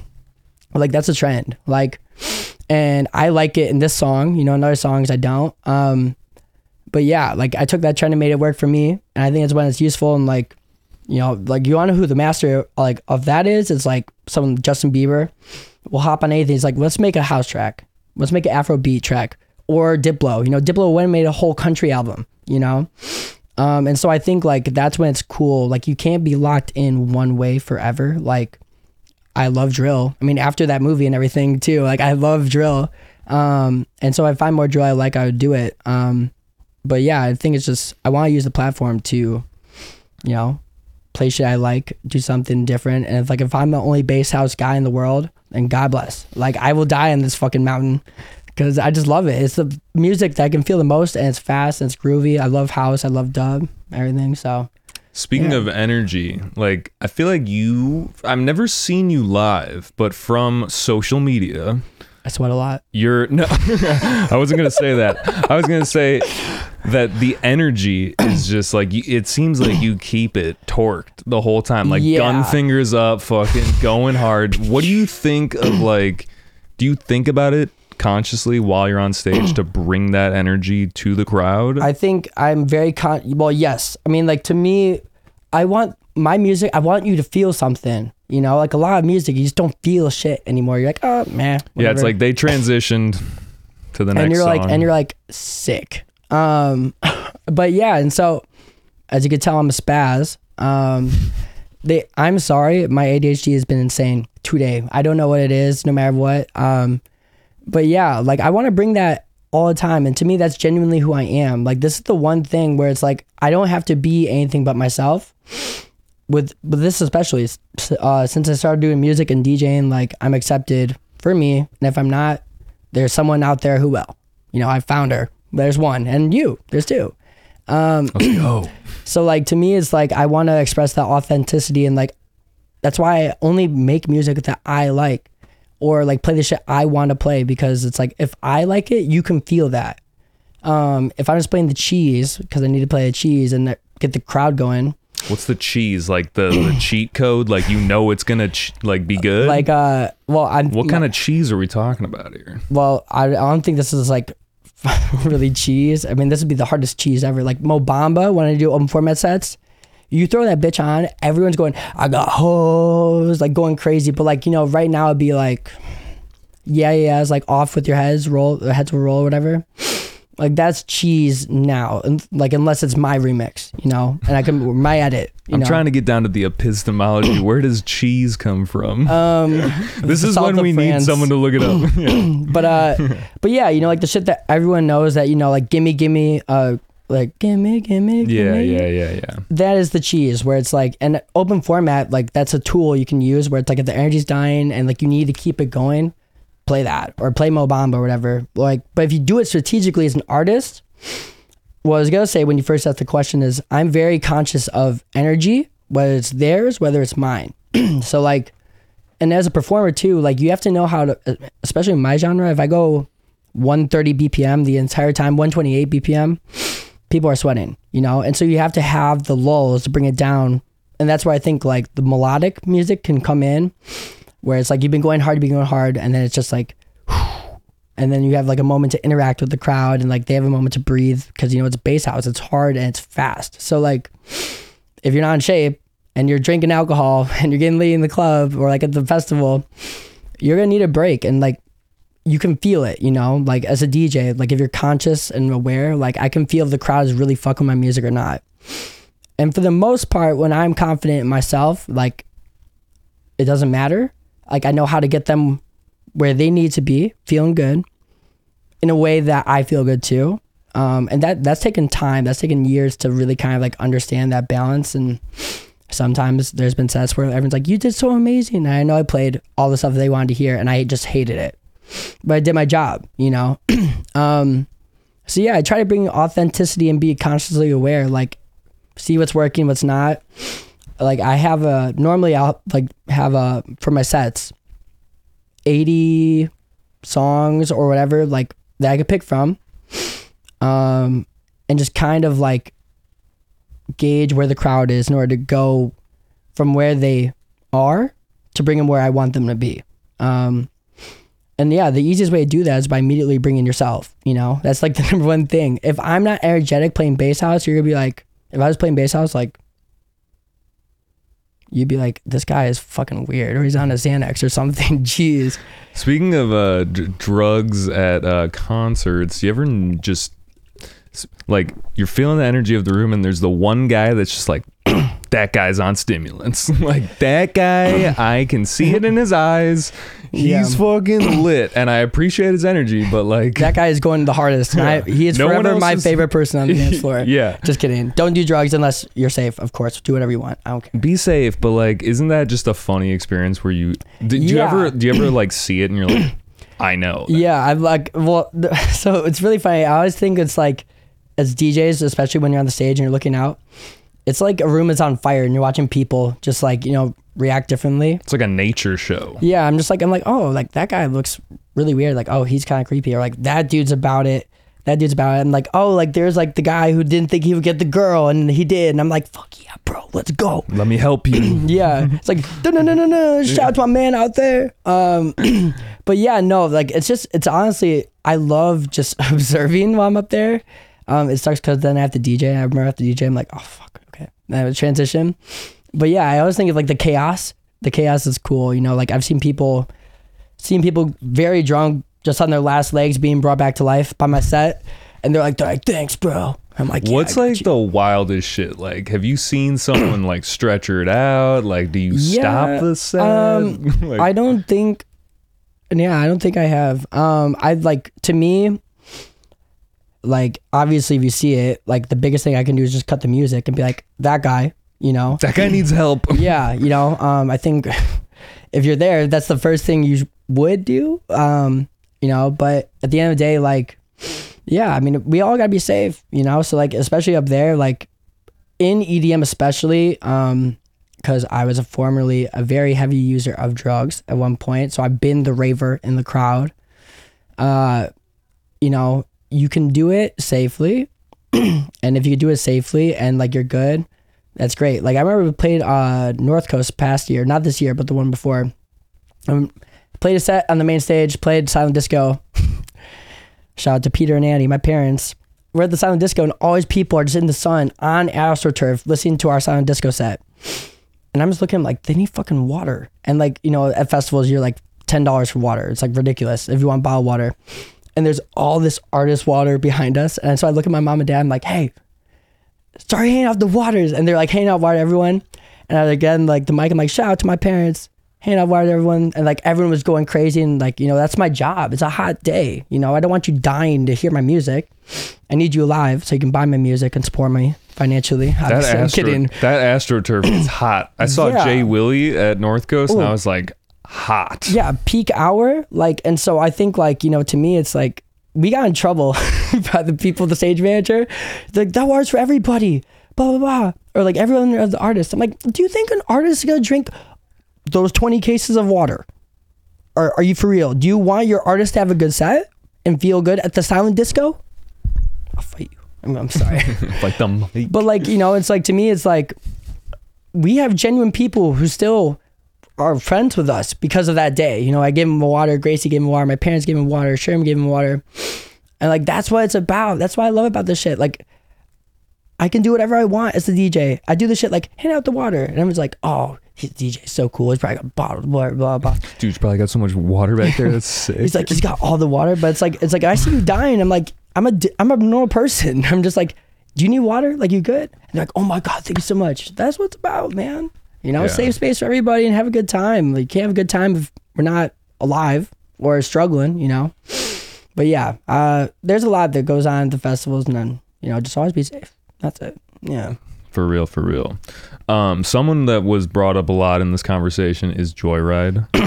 Well, you know, where is he? What's going on? His last album, Brave, was fire. You know, I think to me, he's inspired my sound. Like, he's the reason why I love bass house. I mean, like him and an OG Jaws before he's decided to do what he is doing now, which is very soul crushing. And Jaws is from this area. Yeah, Joyride's from the UK. So Joyride was a drum and bass guy before. Yeah, I don't know. And so, like, to me, it's like, it makes what I do harder because it's like, you know, there's not a lot of bass house right now. But like, there's only a couple people who can make the really good shit that's bass house that would inspire me. And so like, when he released the album Brave, he just gotten done with like a back surgery, like spinal fractures or whatever. And, you know, he still plays shows and everything, but I think he's one of those artists that's like, album, like, here's an album, you know, and it's very rare nowadays where it's like single, oh, here's the EP, or here's a single, and here's another single, and here's another single. He strikes me very much as not like, when I've seen of him in interviews and like the way he plays, like the way he releases music, like he thinks about everything and is telling the story. Like the Brave album is all about how he basically almost died and was... What? Do you know what happened? I think he got in an accident or something and like basically like fractured a bunch of his spine vertebrae. He has like 2 bolts through his back. Yeah, the album cover, if you look it up. I mean, go check out that album. It's like fantastic. Yeah. And so like, I feel like kind of when you're playing everywhere like that, it's like, one, there's gonna be a recovery. Like, just go out. My light went out. It's okay. It's okay. We're going. Honestly, like, I feel like I look kind of good without that light out. Yeah. Welcome to 69.9. This is after dark now. But yeah, and so like, to me, that I am always like, when is this motherfucker gonna release something? And like, he's not on the socials a whole lot, or whatever, because he's kind of at that point. He's like where, you know, the Chamis, the Joyrides, I'm trying to think who else came up there, like the Jaws. Like, if those dudes didn't want to release anything ever, they could still tour forever, you know? And so I think for him, like, you know, he just wants to make shit he likes. And I've always seen that. Because I remember, like, dude, first time I'm at Spring Awakening as a DJ, I'm going to see Joyride for the second time. So hype. And there's, like, barely anyone there for a set. It was kind of rainy. But, you know, his DJing's going to build up. I'm like, oh, it's going to be crazy. And I think he threw up the wrong channel because nothing played. You know, he threw up the wrong channel. He's switching it real quick. He gets on the mic. He's like, oh, fuck. And he's like, guys, I'm really sorry, but that transition is fucking sick. Can I go back and do it again? The crowd's like, yeah. Like, people love that, you know, like the honesty, the whatever. And that's why, like, from that moment, I was like, this guy's God, you know, to me. He makes the music, and on top of that, he's an incredible DJ.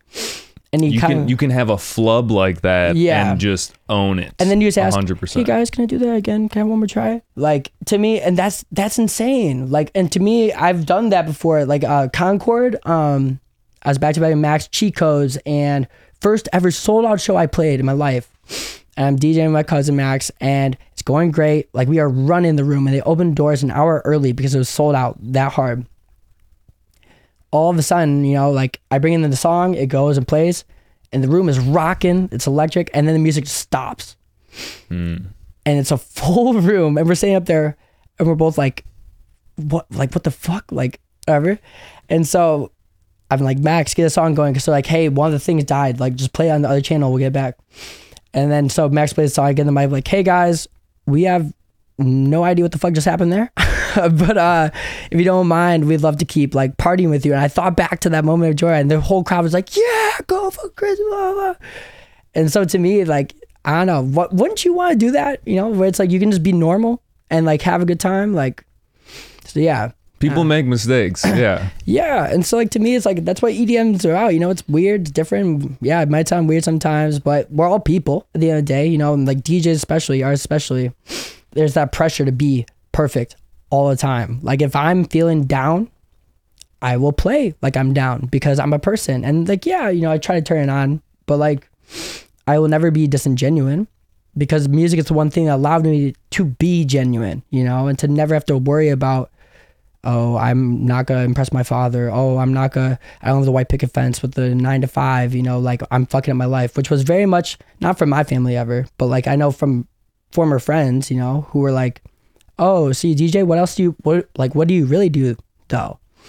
And so all of that built into the moment where I can finally just enjoy the moment however I am. Like if I'm feeling it like I am now in this podcast, like I'm feeling it. I'm there. I'm amped and I'm feeling it. And like if I'm down, I'm gonna be like, yeah, I'm a little sad, but I'll still be moving because I fucking love the music. It's kind of like when you're mad, but someone does something really nice for you and you'll be like, thanks.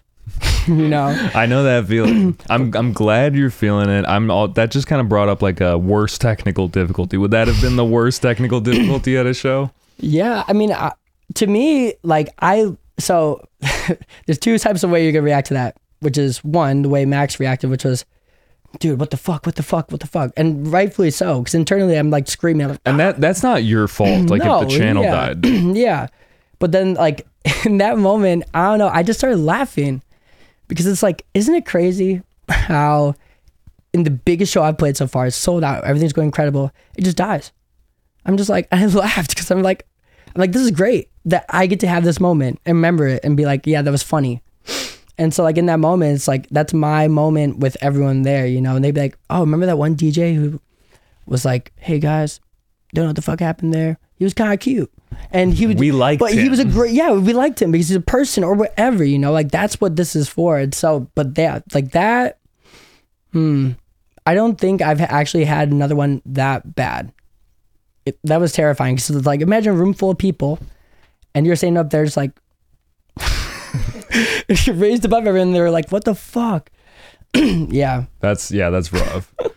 That's rough, man. Well, yo, we've been going for a minute. I know I'm sorry. No, dude, honestly, you know, you make my job a lot easier. Oh, good. Yeah. It's tough. Sometimes you get the producer who's very introverted, yeah, which is also fun to talk to, but I only know Serum. Yeah, they only know Serum, and you're like, so tell me about your life. You're like, well, my life is Serum, so sorry. Serum is life. Yeah. But, you know, it's funny. I actually have never done this before, but I forgot to ask you my icebreaker question, which is also something we bring up at the end of the show. So we'll just go back to back and we'll do them right now. Okay. The icebreaker question is, what was your first concert that you attended? Oh, this is epic. Also, shout out to my parents once again, Peter and Annie. Your parents sound very supportive. I'll just say that. My dad was a rock star. My mom would party with the Bulls players back in the day. Beautiful people like Scottie Pippen trying to take my mom and her friend back. You know, on the third cell phone he had. Like Scottie Pippen's a real freak. I've heard, not in a bad way. But like you know, freaky. She was like also a flight attendant, saw a lot of the world. So I think like, you know, I'm really fortunate that I have very supportive parents. Like through soccer, through whatever, like they take the time to get to know what I'm doing. My mom finally knows the difference between tech house and bass house, which was which took a painfully long amount of time. But like, I know a lot of people's parents wouldn't support them in this. And like, luckily since Gracie's been in my life too, like she's really helped them understand the gravity of like, this show's important. This show is like, oh, whatever. Like, or, hey, you need to be here. This is when it is, taking care of their guest list, whatever. And I don't know, to me, it's like, if I can bring my parents on like a sold out stage at like fucking Tomorrowland with her and like our 1-year-old baby and hold them up like, Savannah, like Lion King shit. Like, that's what, you know, I want to share those moments with because like those people invested in me. And so like, to me, it's like, I want to give back. And the only way I can is like, I mean, I'm not that getting cool. That backstage VIP. Well, it's just like, I want to bring them on stage and say thank you, you know? Like, and to me, it's like, I want them to see and share, you know, like they were at the show Armin van Buuren. My dad's like crying because I'm playing Up on a Hill of Plastic Blue Lake. And like the Swedish House Mafia, and talk. I can't even talk now. So I'm getting taken back. It's like the emotional part like that. It's like, I love my family. They're very supportive. They do that. Anyways, they took me to my first ever concert, Naperville Rib Fest. If you've never been, I don't know, do they still do that? I've never heard of it, but it sounds lit. Yeah, so like I'm pretty sure they had like Pitbull last year as like their headliner. Mr. Worldwide, nice. Yeah, Mr. Worldwide. Damn, they got Pitbull. Yeah, well, it's like imagine the age demographic is like 30-year-olds with families and like 40-year-olds and up. So when I was in elementary school, middle school, my parents took us and they had Heart playing like nice Barracuda, and it was just mental. And they were and bro, and like hard. My little brother and I had been like playing Guitar Hero all week, all like the hard songs to like get amped and rave for it. And it was like insane. And like I think from that point on, like music just kind of became really, really important to me because I mean, even growing up, my dad did music. You said he was a rock star. Yeah, he had long hair, the big old hair. He had a purple suit he'd wear when he performed and stuff. And swag. Yeah, he's in Logic. He's the reason why I have Logic and everything. I give him plugins now, so it worked out. But yeah, from that point on, like I think right there you could see like the rock influence and like the appreciation of like real greats. Like Heart will forever be two of the first rock acts, women, who were just fucking insanely good. And they were incredible live at like they're like older women, at that point in time, past their career. And they still hit the notes and I was just like, whoa, this is so cool. Yeah. That's dope. What about you? That's dope. My first concert was the Fray, unfortunately. I always say this, that my first concert was supposed to be Fall Out Boy. But my mom was like, yeah, like it's not going to happen. She's like, you're not old enough for Fall Out Boy. Have you tried Fray? Yeah, exactly. She was like, the Fray might be more up your alley. But yeah, so that was it good? It was good. It was at good performers. Northerly Island. How old were you? OK Go opened for them too. Here we go. They didn't have the treadmills. I would be so pissed. Yeah, they didn't have them. It's okay. I forgot. No, it's not. Yeah. But wow, what a first concert. So yeah, not a great first concert, but anyway, that's what I got. But so I didn't mean to laugh that hard. No, not the answer I was expecting at all. It's a good concert though. It's like one of those things where like my OCD brain is like, it should have not been like that, but it's almost like a lesson for me because it teaches me like, you don't really have control like that. Like you got what you got. Yeah. So yeah, it's okay. Just enjoy it still. Yeah, it was. I remember it was wicked loud. I was like, holy shit! I've never been to a live concert, and I was like, this is. You're like, my ears hurt, insane. Mom. Yeah. But okay, so the wrap up question. We talked about your first concert, but what was your most game changing, impactful concert that you have been to? Where you were just like a fan. Yeah, and you were just like, wow. Obviously, the first concert is like normally pretty impactful. Yeah, but I mean, I think I'm so thrown off because I think when you see a concert now, especially being an artist, it's like it's honestly just as important because it's like it's really hard for me to go see people perform and not like analyze everything. Well, no, the last concert I went to was the Millennium. She loves Millennium, and when I played North Coast, we had gone too hard, and we decided right before Millennium was gonna go on to leave, and Gracie doesn't let me talk about it because she was like, I don't even want to think like it happened because she'd been talking the entire year about seeing Millennium after. So we went and saw him, and it was with what is the rock band? Oh, I Prevail. And she didn't tell me like I love I Prevail. It's like the newest like Linkin Park kind of stuff. And they do some incredible like metal, like EDM crunch shit. And so we get there and she surprised me. She's like, oh, I'm like, who's after opener? She's like, oh, I Prevail. I'm like, I Prevail's here? Like, what the fuck? And it was incredible from like opener to closer. Millennium was insane. I mean, I Prevail was just like mental and like we're in the crowd raging. We went to Jay Willie. Oh, really? We did. Nice. We did. Shout out Jay Willie. We did a shoey there together. First and last shoey I will ever do. Oh boy, a festival shoey sounds even worse. Yeah, well, this one I feel like it's what makes it so cringe is that I was sober and I suggested we do it. Guys, let's do a shoot. Wait, what provoked you? I just wanted to share a moment with Jay Willie. Love Jay Willie. That is something you won't forget. No. And for people who don't know what a shoey is, you pour do one right liquids. Now. Have you done one? I have done one, unfortunately. Gracie, do you want to do one? I'll do one. I don't, my shoes, I don't want to ruin them. I don't want to ruin them. But you know what? We should do a shoey at some point. Yeah. I've never done a shoey on a podcast. I won't make you do that. It's disgusting. Okay. But yeah, the concert was incredible. And honestly, like that concert for me, I think I was kind of like in a low at that point, just personally with music, whatever. But the blend of the melodic and then the rage and whatever, I was like, that is the feeling that I've been missing that I want to take back. So that's always the two things. I want the beauty and I want the pain. And we had so much fun. We were like, I don't get drunk up very often, but I was hammered at the end of that because it was just so cool. It was the shoey, dude. The shoey had some extra chemicals from the shoe. Yeah. Okay, wait. Also, the shoey, you drink from a shoe. Yeah. Just in case you weren't aware. You get what was on your feet. So yeah. Get anyways. some microbes. It's basically like probiotics. Yeah. So, but it was nice. You know, like it's hard to be a fan nowadays. Sometimes, like to turn that part of your brain off. As an artist, because you're like the DJ and he was like, oh, he fucked up that transition. I would have done it better. And like that's not why I do music. You know, like I want to enjoy it. And so it was nice to see someone that she wanted to see. And also like I'm not gonna be playing guitar, competing with I Prevail. And like it was awesome. The show was awesome. She had a great time. I had a great time. And yeah, it was really needed. As dumb as it sounds. And one of those back on needed shows. Yeah, and I didn't even know I needed it. So yeah, what about you? Snuck up on you. Yeah. For me, and this has been on the podcast, but you know, it's part of the lore. It was Deadmau5 played at Lollapalooza one year. He closed. This is your last concert?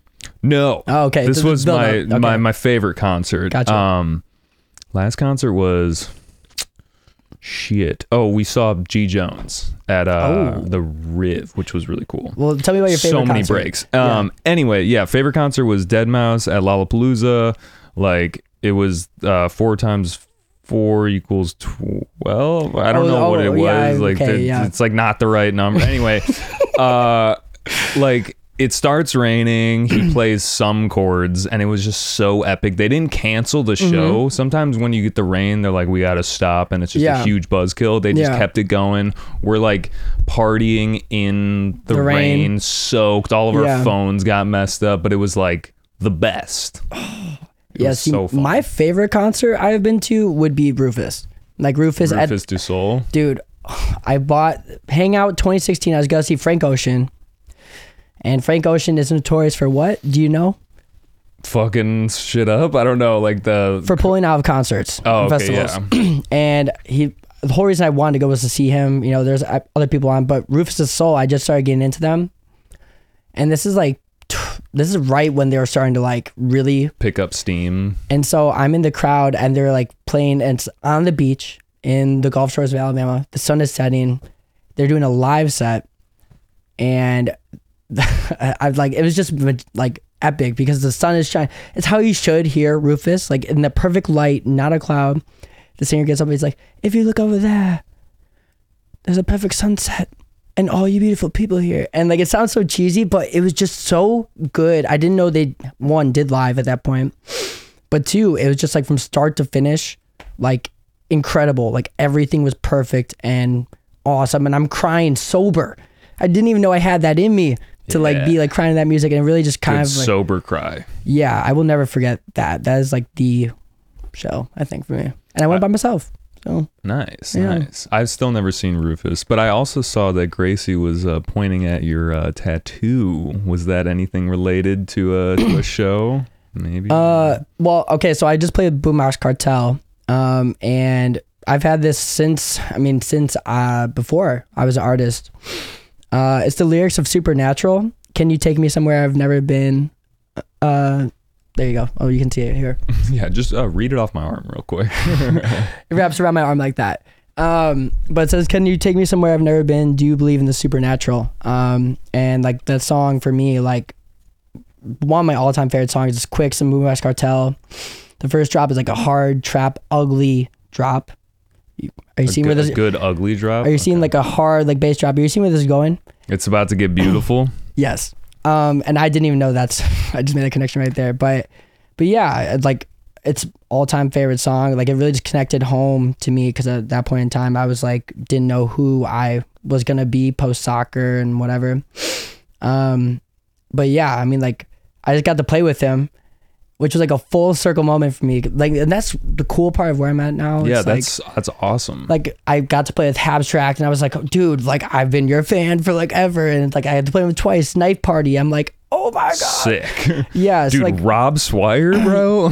yeah. And so like, you know, when I got to play Boombox, like, you know, I was direct supporting him and I just went up to him and I was like, hey man, like I just want to let you know, like you changed my life. Like I have your lyrics tattooed on me.